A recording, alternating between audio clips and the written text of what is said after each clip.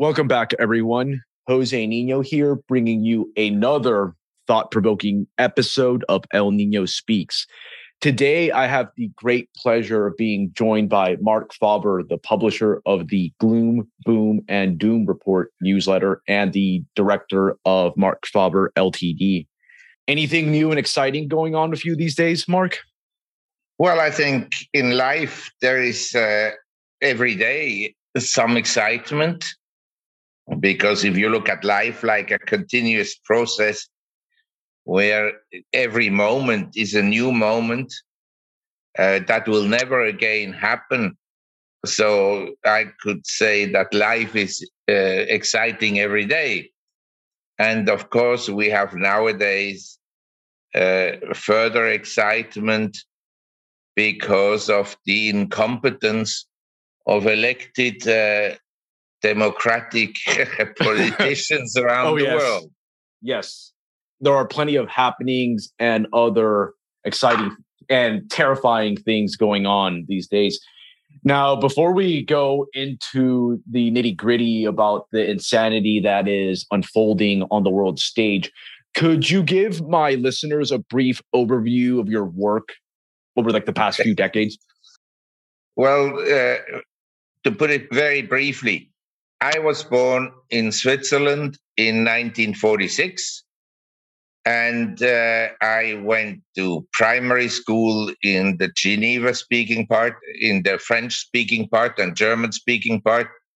Afterwards, I went to high school and university, and then I was for a while in the ski team, and I finished my studies with a PhD about the financial reform of Robert Peel, who in England in 1842 introduced, sadly, an income tax. But at the same time, he essentially abandoned or abolished the Navigation Acts and brought about to England free trade. He reduced tariffs or eliminated tariffs, notably the Corn Laws. And so he was a very pro-free trade advocate under the influence of Richard Cobden. And then after my studies were completed, I started to work in 1970 in New York for an American investment bank called White, Weld and Company, which was a West Coast investment bank. Mostly it had been founded by wealthy and influential Boston families, Boston traders, including traders in opium and so forth. And then White Weld in the 70s didn't do well because this was a horrible time for financial markets and for brokerage firms in America. And so they merged with Merrill Lynch in 1978. And I had opened the Hong Kong office for White Weld in 73. I had moved from New York to Hong Kong. And then in 78, I left White Weld because I didn't want to work for Merrill Lynch. And I don't think Merrill Lynch was keen to have me work for them. And then I opened the offices for Drexel Burnham Lambert in Hong Kong and then Singapore, and was running it until they went out of business in 1990.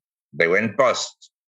And then I started my own business, Mark Faber Limited, which essentially managed money and provided investment advice for institutions and wealthy individuals.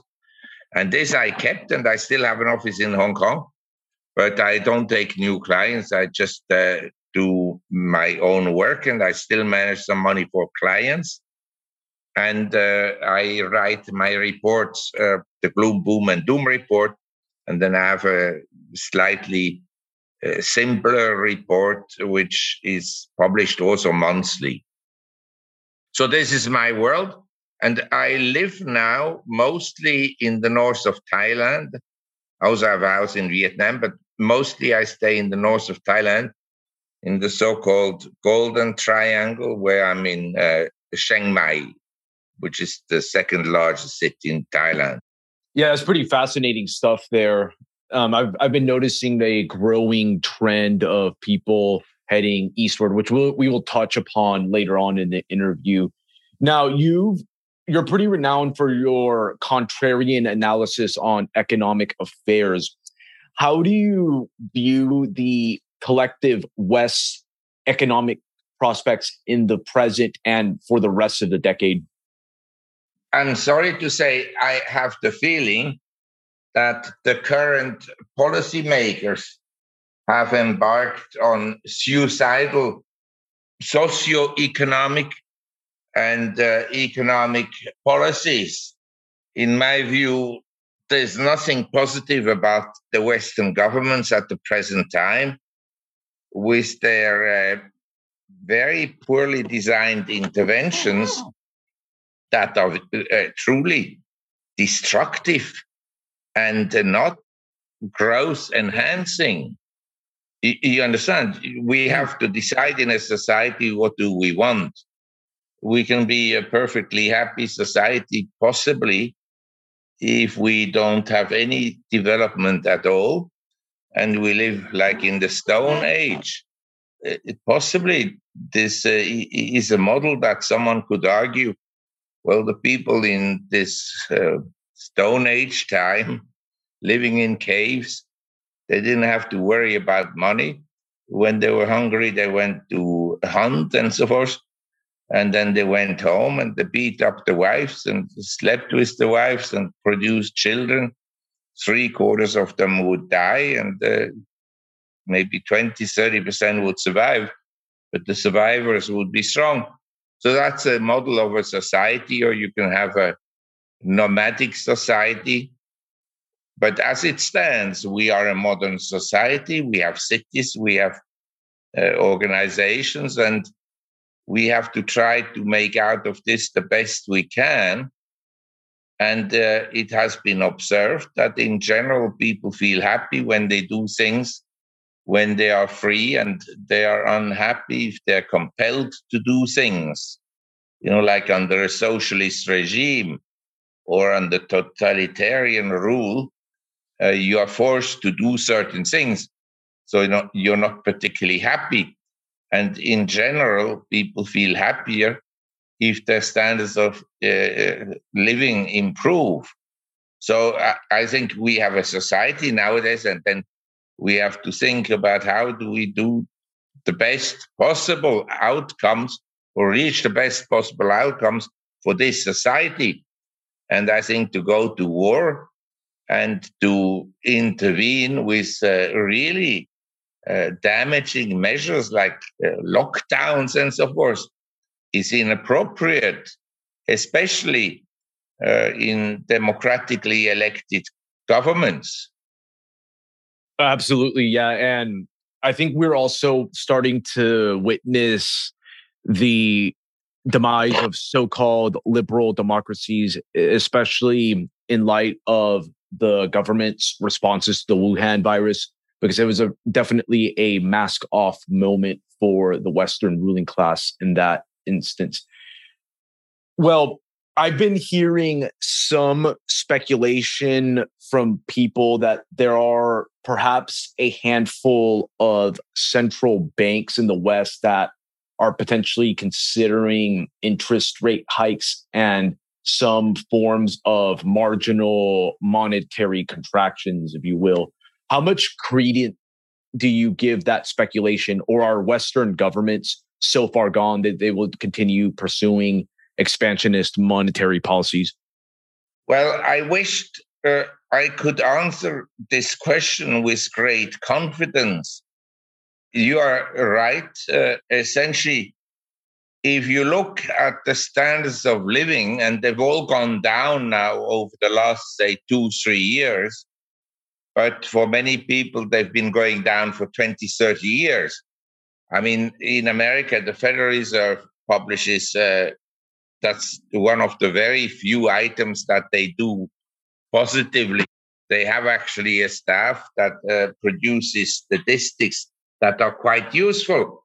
Among them are statistics about the wealth of people at a given age and their income in nominal and real terms. So a 35-year-old person today, he will have, adjusted for inflation, much less money than his parents had when they were 35. In other words, say his parents in the 1980s or so, they had some savings at 35. Nowadays, most people have very little savings at 35 years of age. And then you can measure how much does someone earn when he's 35 after tax. And so people in the 1980s, 1970s, at 35, they earned more. So you take my case, when I finished my studies, I rented an apartment in Zurich, which is the largest city in Switzerland. And it's a relatively important financial center, not the most important, but relatively important, certainly for the gold market. In any case, I had in the best location of the city an apartment that cost me approximately 12% of my salary. Please show me anyone in New York, Chicago, Los Angeles, San Francisco, London, Berlin, Tokyo, Hong Kong, Singapore, who can live in the best location of a city with just 12% of his salary. Doesn't exist anymore. Yep, It that's would long gone. be more likely be like 40% of his salary that just goes out of the window. Yes, that's correct. So what I want to say is that people, have been kind of brainwashed by the authorities and the media.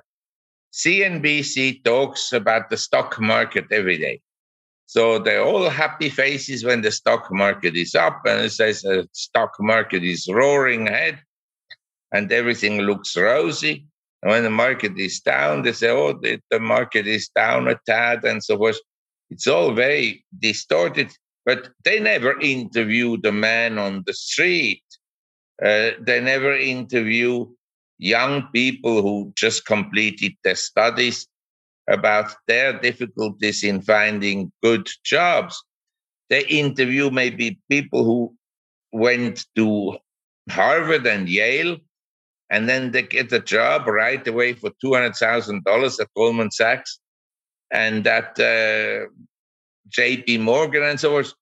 But these people then also have to live in a good location, relatively close to their offices. So the $200,000 earning in New York, after paying all the taxes to the communist government and socialist government, and after paying for your private security guard, there's not that much left. You understand? Mm-hmm. Yep, there's definitely a lot of economic upheaval that lies ahead for the collective West in the next few years. And one thing that's definitely accelerating this is the Russo-Ukrainian conflict, which is the biggest political incident of the past decade, and I'd say more broadly of the post-Cold War era. What are your general thoughts about the Russo-Ukrainian conflict, and what factors do you believe caused it? Well, to tell you the truth, as a European, I give you my European view. And of course, many of your viewers or listeners will disagree. But if you look at the world map and someone came to you and said, look, these are the different regions. In China, they produce lots of goods, industrial goods. And in America, they're large consumers of everything that is produced in the world. And they borrow a lot of money. And then you have precision in Japan and precision in Germany and in Switzerland. And in Europe, you have essentially a wonderful environment of cultural sites.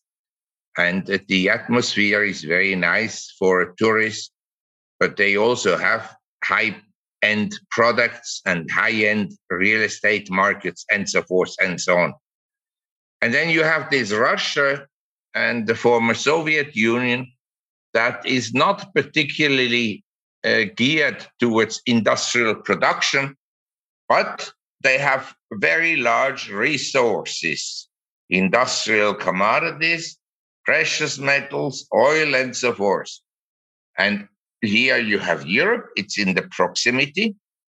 Both have similar cultures. If you go back to the 19th century and you look at the history of music, they played the same music essentially in Russia and in Paris, and they had the same type of ballet in Russia, in Moscow, and in Paris, and in Leningrad, and in other words, in St. Petersburg.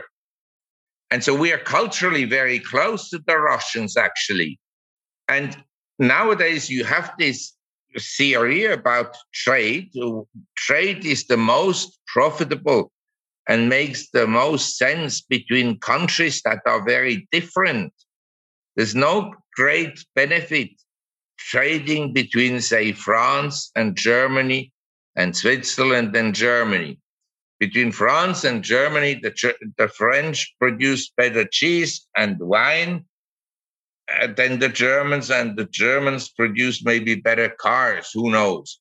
The French would disagree with that, but that's my view. And so there is some benefit, but between Russia and Europe, you have every resource that you wish in Russia, in the proximity of Western Europe. And in Europe, you have all the industries that can produce goods for the Russian consumer, which number 150 million, but with the former Soviet Union, Eastern European bloc, and the Central Asian bloc, and so forth, would number probably close to 250 million people. So this is a natural combination. But here come the politicians, and somewhere, somehow, under the influence of NATO and the US, which is essentially running NATO, there is this media and the politicians that suddenly start to kind of demonize Russia, and in particular Putin. And they lead to a provocation because it is not in the advantage of the US to have a prosperous Europe trading with Russia. So they kind of split them apart and engineer a war. This is the more educated European view of what has happened. Now, nobody says that Putin was right to launch the aggression against Ukraine, but he laid it very clearly to the European powers and to the US and NATO. He didn't want to have NATO and American and NATO missile bases in Ukraine, which is a reasonable demand. The US wouldn't like to have Russian or Chinese missile bases in the Caribbean, in Mexico, and in Canada. Is a reasonable request. We have spheres of interest. Yep. Influence, yes. And Ukraine, and especially the island of Crimea, is in the interest of Russia. It has no strategic interest at all for the US, but it has a strategic importance for Russia for the access to the Mediterranean. That they will never give up. Yeah, we are actually entering now a stage of geopolitics that approximates the late 19th century, if you will, where you actually have like spheres of influence, not a so-called unipolar order of the post-Cold War era that the US and its satrapies in NATO have dominated. And you have like a lot of people talking about this new multipolar world order that's unfolding on the world stage. In what direction do you believe the world is going once the dust settles from the present Russo-Ukrainian conflict? Well, very good question. I mean, they asked Einstein once at the dinner, how will the next world war look like? He said, I don't know how the next world war will look like, but after the next world war, if there is ever again a war, which will be the fourth war, it will be fought with knives and stones and forks. You understand? We're back to the Stone Ages because next war is likely to destroy a lot of what we have, a lot. And so I would rather work towards a world of understanding and of peaceful coexistence than a world of coercing people and forcing people to do.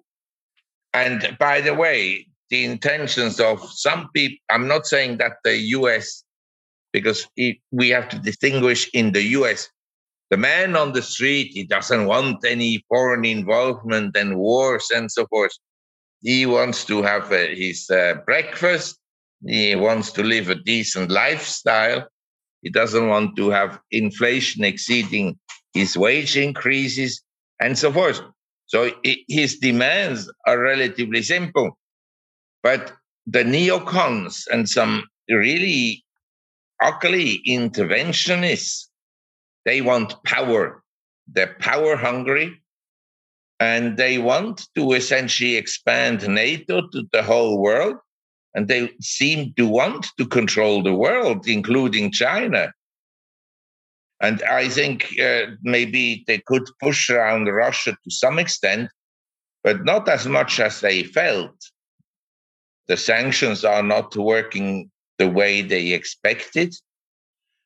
Well, to some extent, they're working the way they expected because, of course, there's big corruption in this money transfer to Ukraine that we know already from the son of the present president in the US. So this has worked in some favor to the Western government, but they didn't think that Russia would be able to carry on for so long. And it looks as if Russia is not going to give in unless there is a peace treaty. But there, it didn't look as if the West, especially Boris Johnson in the UK and the US, as if they were willing to negotiate for a settlement. And my concern is that the US, these not very nice people in the State Department, that they now try to do the same with China, namely to provoke China into a conflict. And that could backfire very badly. Yeah, we've reached really absurd levels of geopolitical illiteracy, and I would venture to say even insanity with the way things are going. But that's what happens when you have neoconservative and neoliberal interventionists running foreign policy, because for them, the entire globe is like the US's sphere of influence that has to be remade in the US's increasingly dysfunctional image. And that'll just result in massive disaster.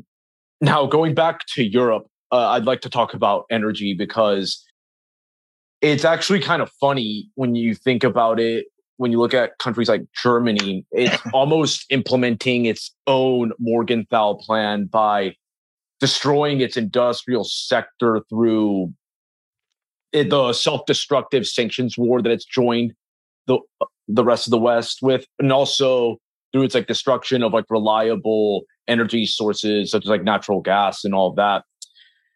And what you see now is that Europe is staring down the barrel of a very harsh winter. Do you see the economic situation in Europe being worse than the US when it's all said and done? Yes, I think it's worse than the US. And it's actually visible to you and to your listeners, because they only have to look at the course of the euro over the last 12 to 24 months and at the direction of the yen.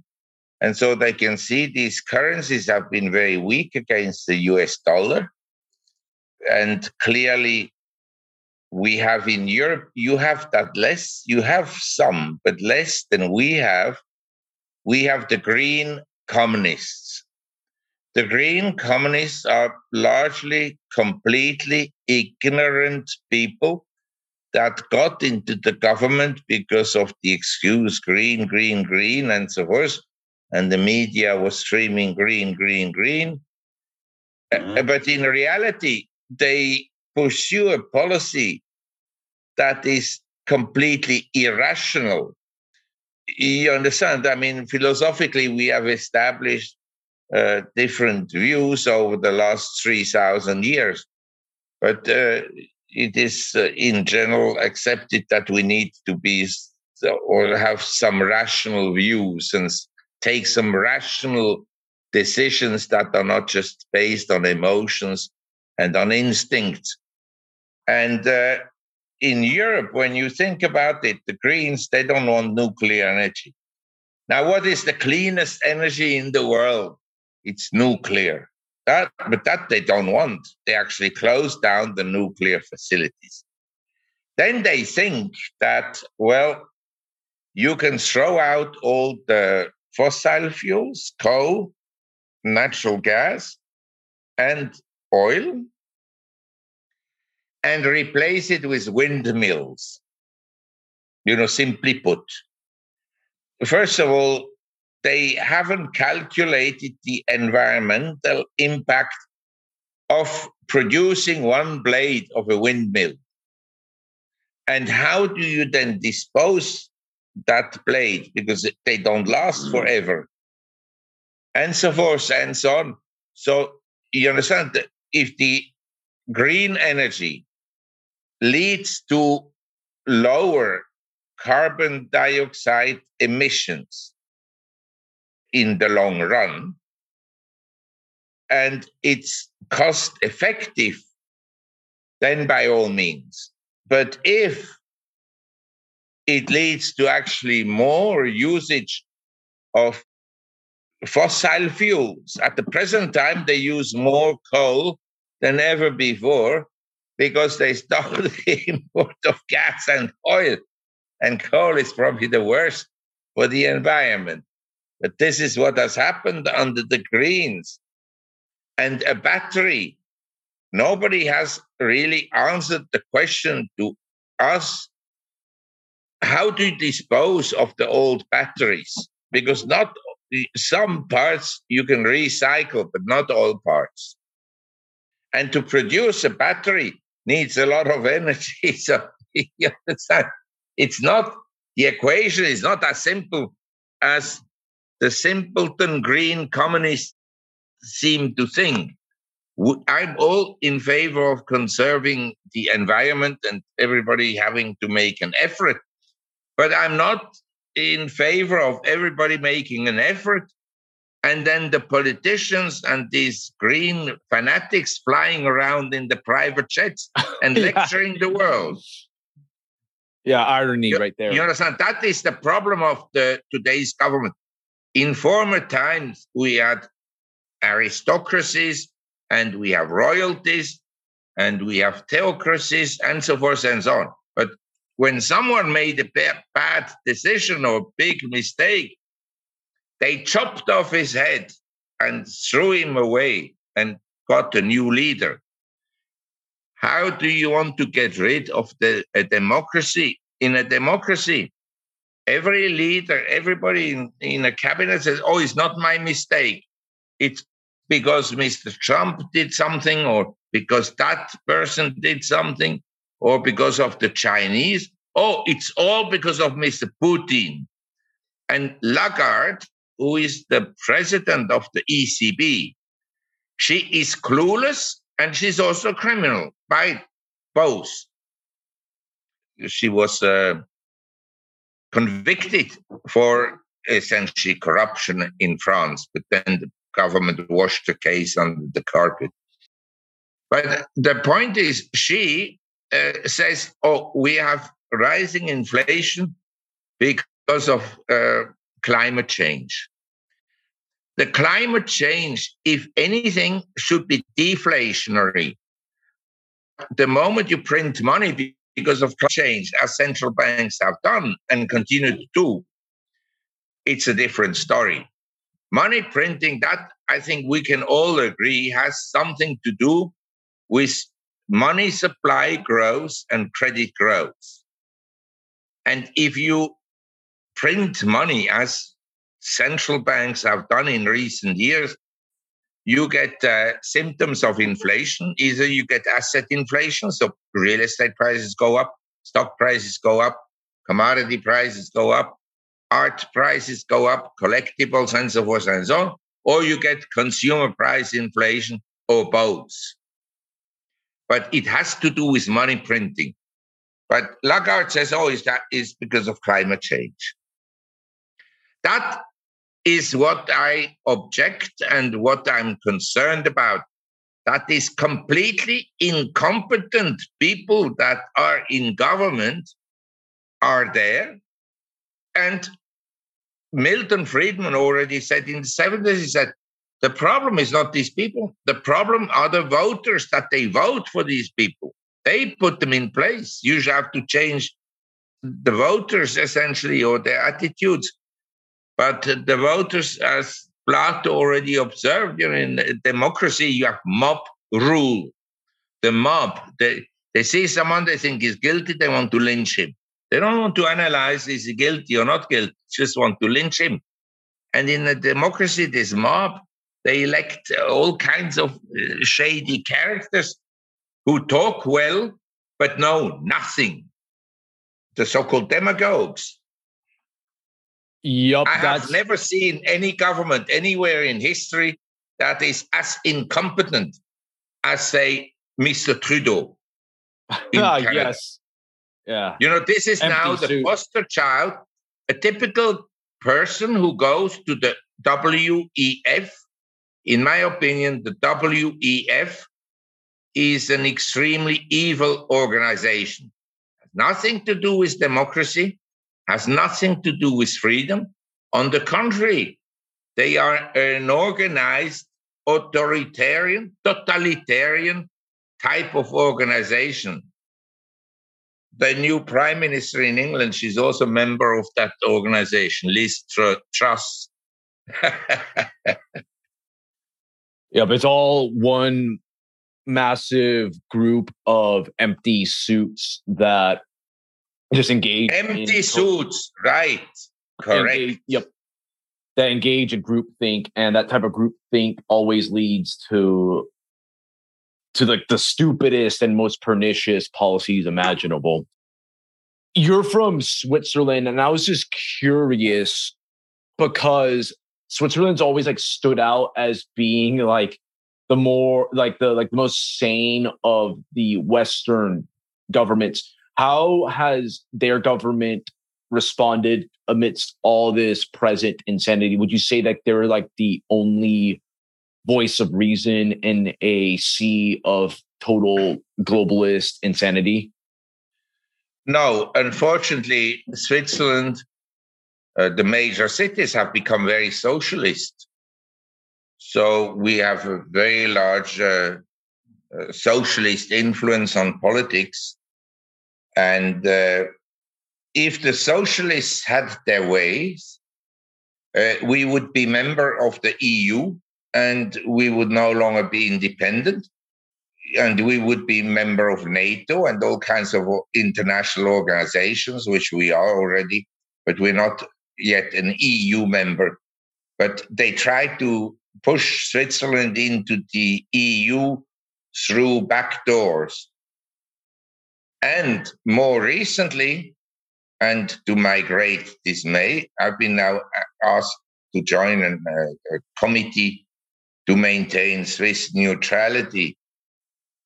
They essentially abandoned neutrality, and they went along with all the sanctions against Russia, which, we would have to analyze very carefully what caused the conflict. And so far, we know that essentially in America, some people wanted to go to war, period. This is the most avoidable war that ever was. One could have said to Putin, okay, we will not include Ukraine into NATO, we'll include it into the EU. And we declare the Ukraine as a kind of a neutral zone. That would have satisfied the interest of Russia.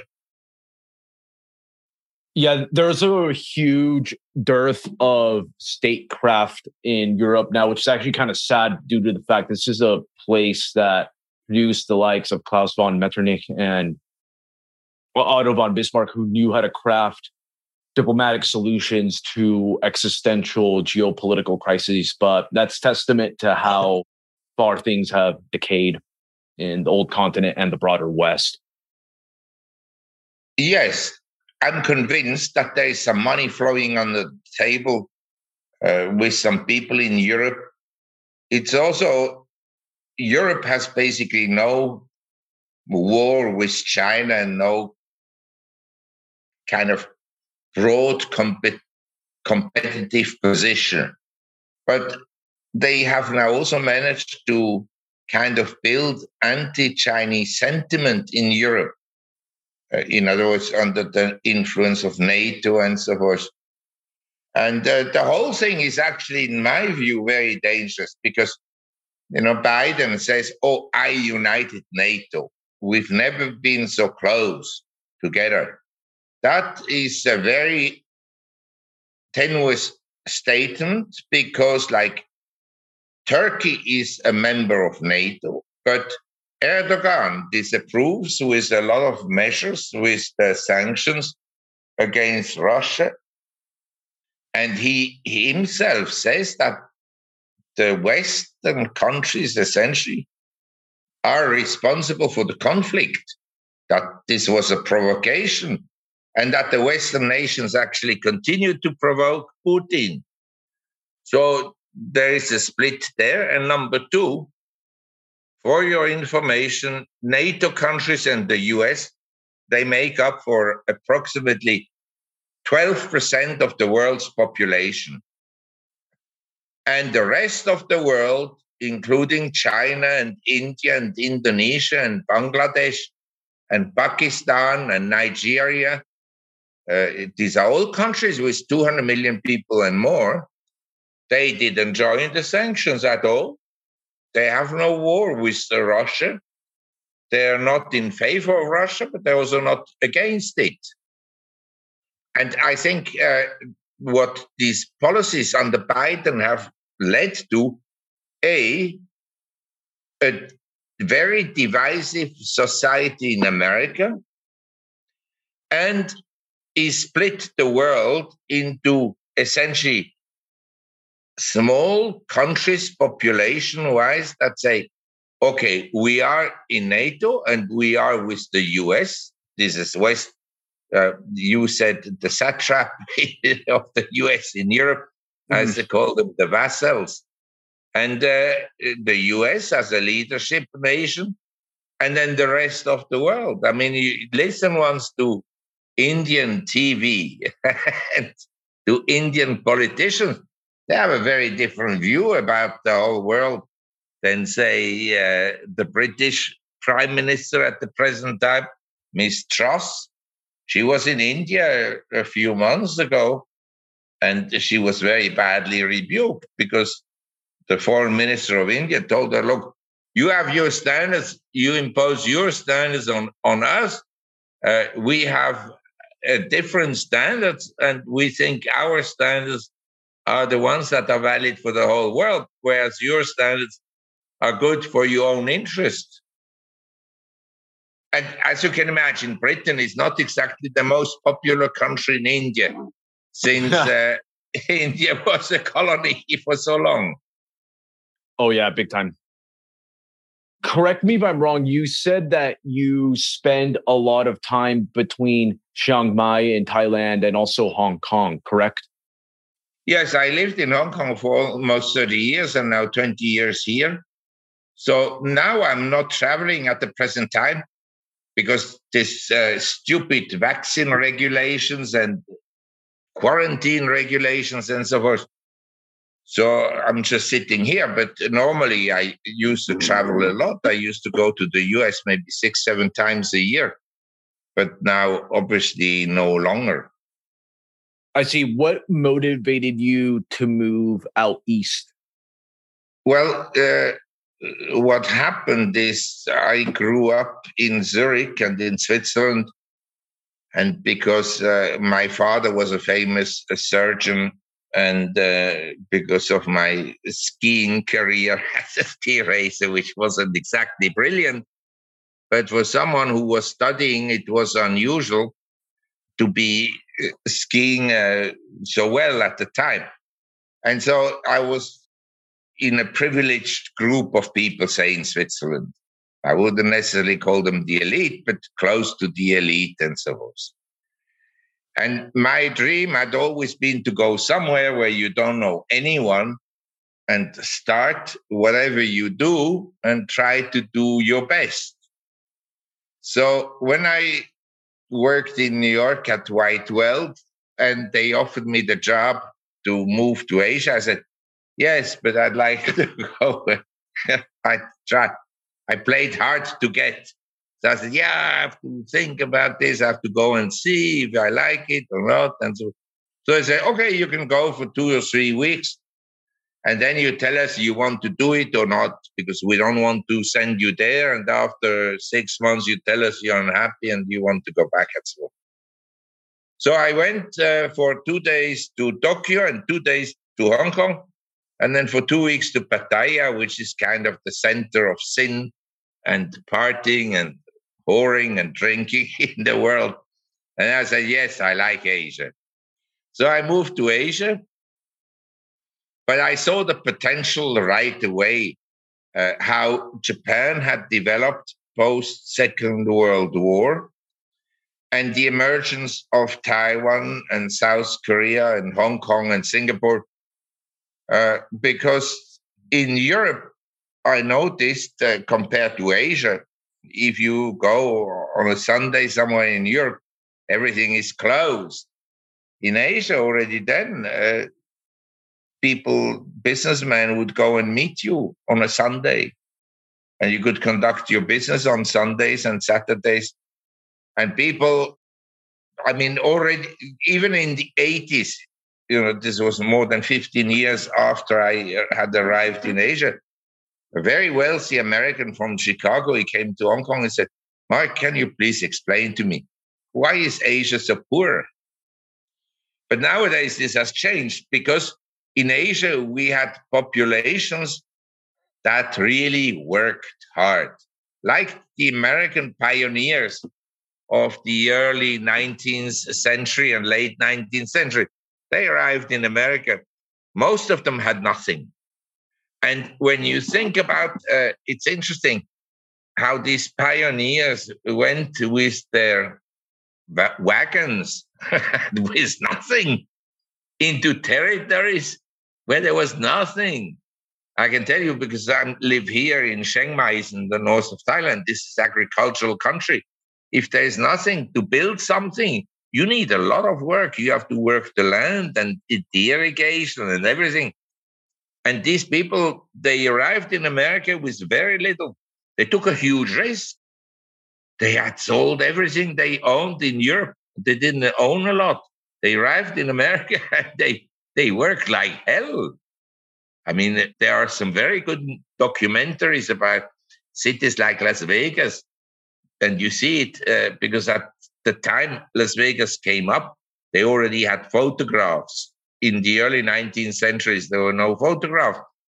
But in the late 19th century and early 20th centuries, they could take pictures. So you see these farms in Las Vegas. It's amazing that this city, there was nothing. And it grew. But this was built on hard work. And it wasn't built by a woke society where everybody is a victim of something. I mean, I was just talking to a dean of a university before we had this discussion. He's in an American university. And he said, Mark, this is horrible. The attitude of people that young people have in terms of, oh, today the weather is not so good. I don't feel well. I don't want to take an exam and so forth. I mean, I was brought up, you do, and you eat what is on the table, period, with iron discipline. I think this is very important in a society to have a sense of responsibility. I mean, we are here in this world and we can debate for what are we here and so forth. It's a philosophical discussion, a religious discussion. But I think we have an obligation to do our best, especially if we come from families where our parents did something for us and they paid for our education and we were given opportunities to work and study and travel and so forth. Then it is our obligation to give back something to society, not necessarily as a charity, but by us working hard and showing an example of some discipline that you treat your employees. My employees, they respect me, not because they think that I'm necessarily smarter, but they see that I also work. They like they do. They come in the morning, they work on the fields and in the garden and in the kitchen and so forth. And I see I do the same. Based on your experience of living in Asia, and especially when you juxtapose the West and the East, do you believe that Asia, specifically East Asia, is the future of humanity? It's a good question. To what extent humanity has a future? I'm an optimist, so I think yes. I believe that the Asian societies have a lot of potential still because the markets are not yet exhausted, but it's a bumpy road. But it's always been a bumpy road. I mean, if you look at the stock market in Hong Kong since I arrived, 73, 74, it went down 90%, the index, 90. And then we had the Asian crisis, the currencies collapsed everywhere, and so on. So we have a lot of volatility, but I think that in Asia, people assume responsibility and if things go bad, they go back to the family. You see, one of the big problems of the Western world is as they moved away from religion, they became, socialism essentially wants to abolish religion. And in socialism is the religion, The state. nihilism. And as we moved away from God, and there are good reasons why it also happened, because the church obviously didn't behave very well. But you can be a Christian and a believer, and at the same time, you can be an homo economicus at the same time. In other words, rational, as Kant suggested. So we can have both. And my sense is that people have now new so-called religions or madness or delusions like climate change. So people have no clue about climate, talk about it, and they kind of pray to Greta Thunberg, who has no clue either. You understand? So we are in a very bizarre situation, or some people think, well, we need vaccines and so forth. Then they want to force the whole population to take vaccines.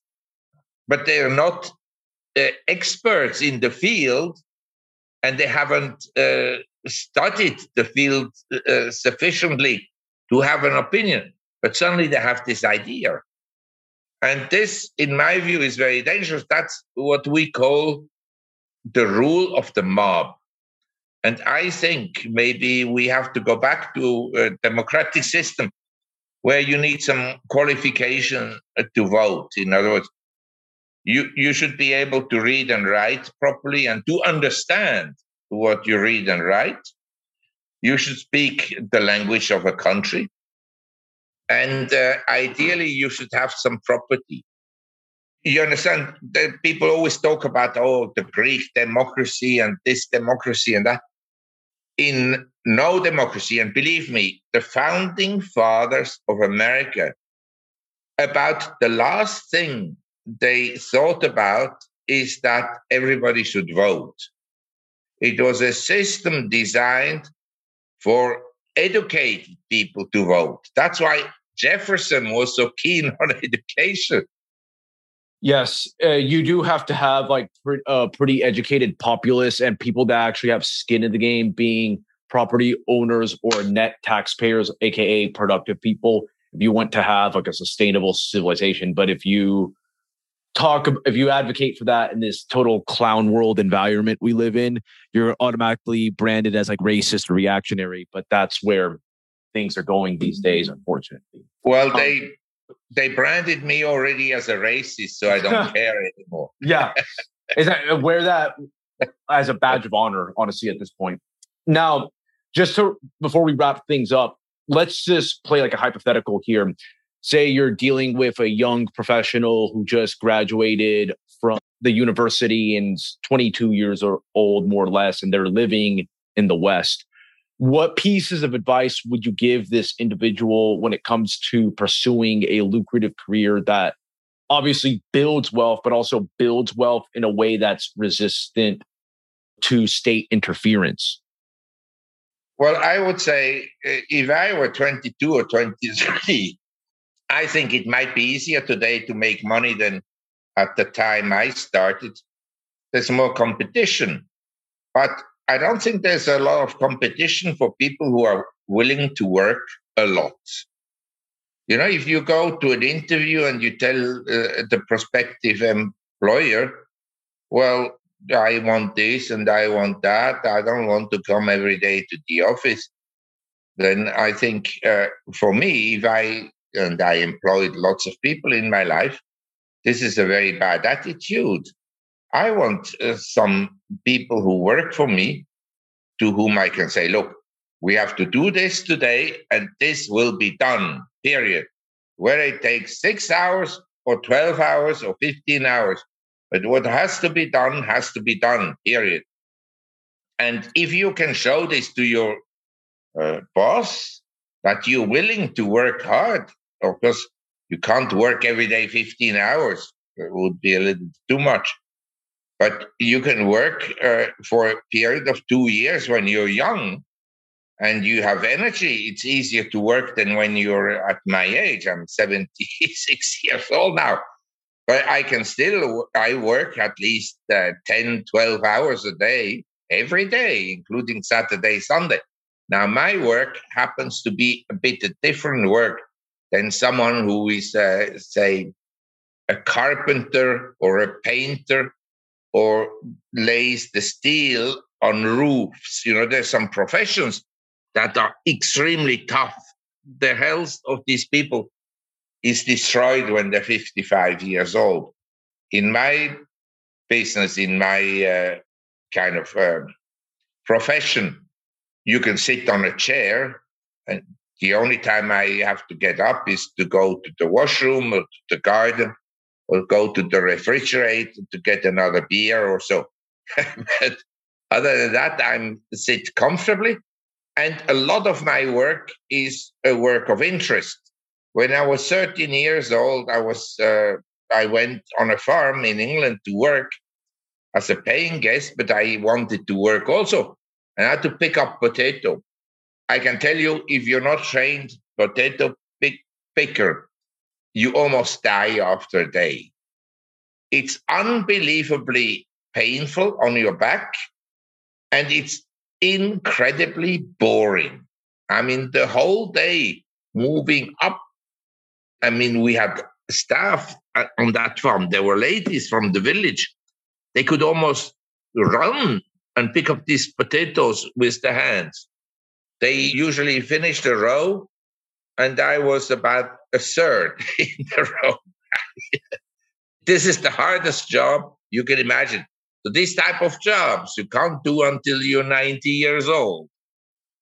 But you can do a lot of things. And I'm essentially fundamentally against social security. I think people would be better off if they saved money during their working lives for their age. And if the family was the safety net or the friends and so forth, or charities, I'm kind of against government organizing all these things. Fantastic stuff. And I believe this is a good place to wrap things up. Thank you so much, Mark, for coming on to the show. And before we depart, please promote your content to my listeners. I don't think I should do that, but I have a website and it's called gloomboomdoom.com. And there people can see roughly what I do. And like I have many interviews on with all kinds of social media personalities. And so they can see a little bit what I'm doing. And of course, I'm happy with subscribers because the workload to write a report, whether you write for one person or for 20 people or 200 or 2,000, is about the same. I don't want too many subscribers because my reports are quite demanding and deal with a little bit unusual aspects of economics. There's a lot of social sciences intertwined and geopolitics, and of course also psychology and so forth. Also, we originally in the 19th century, when economics came up, it was called political economy because it has a lot to do with society and so forth and social sciences. Nowadays, if you look at central bankers, they have no clue. They haven't read the classical economists at all. And I doubt that they read Marx and I doubt they read Adam Smith and the free traders. They all have these bizarre theories that they learned at universities. And in my view, they're a bunch of educated morons, educated idiots. Yep, intellectuals, yet idiots. Mark Faber, everyone. And thank you all for tuning in. And with that, El Nino has spoken.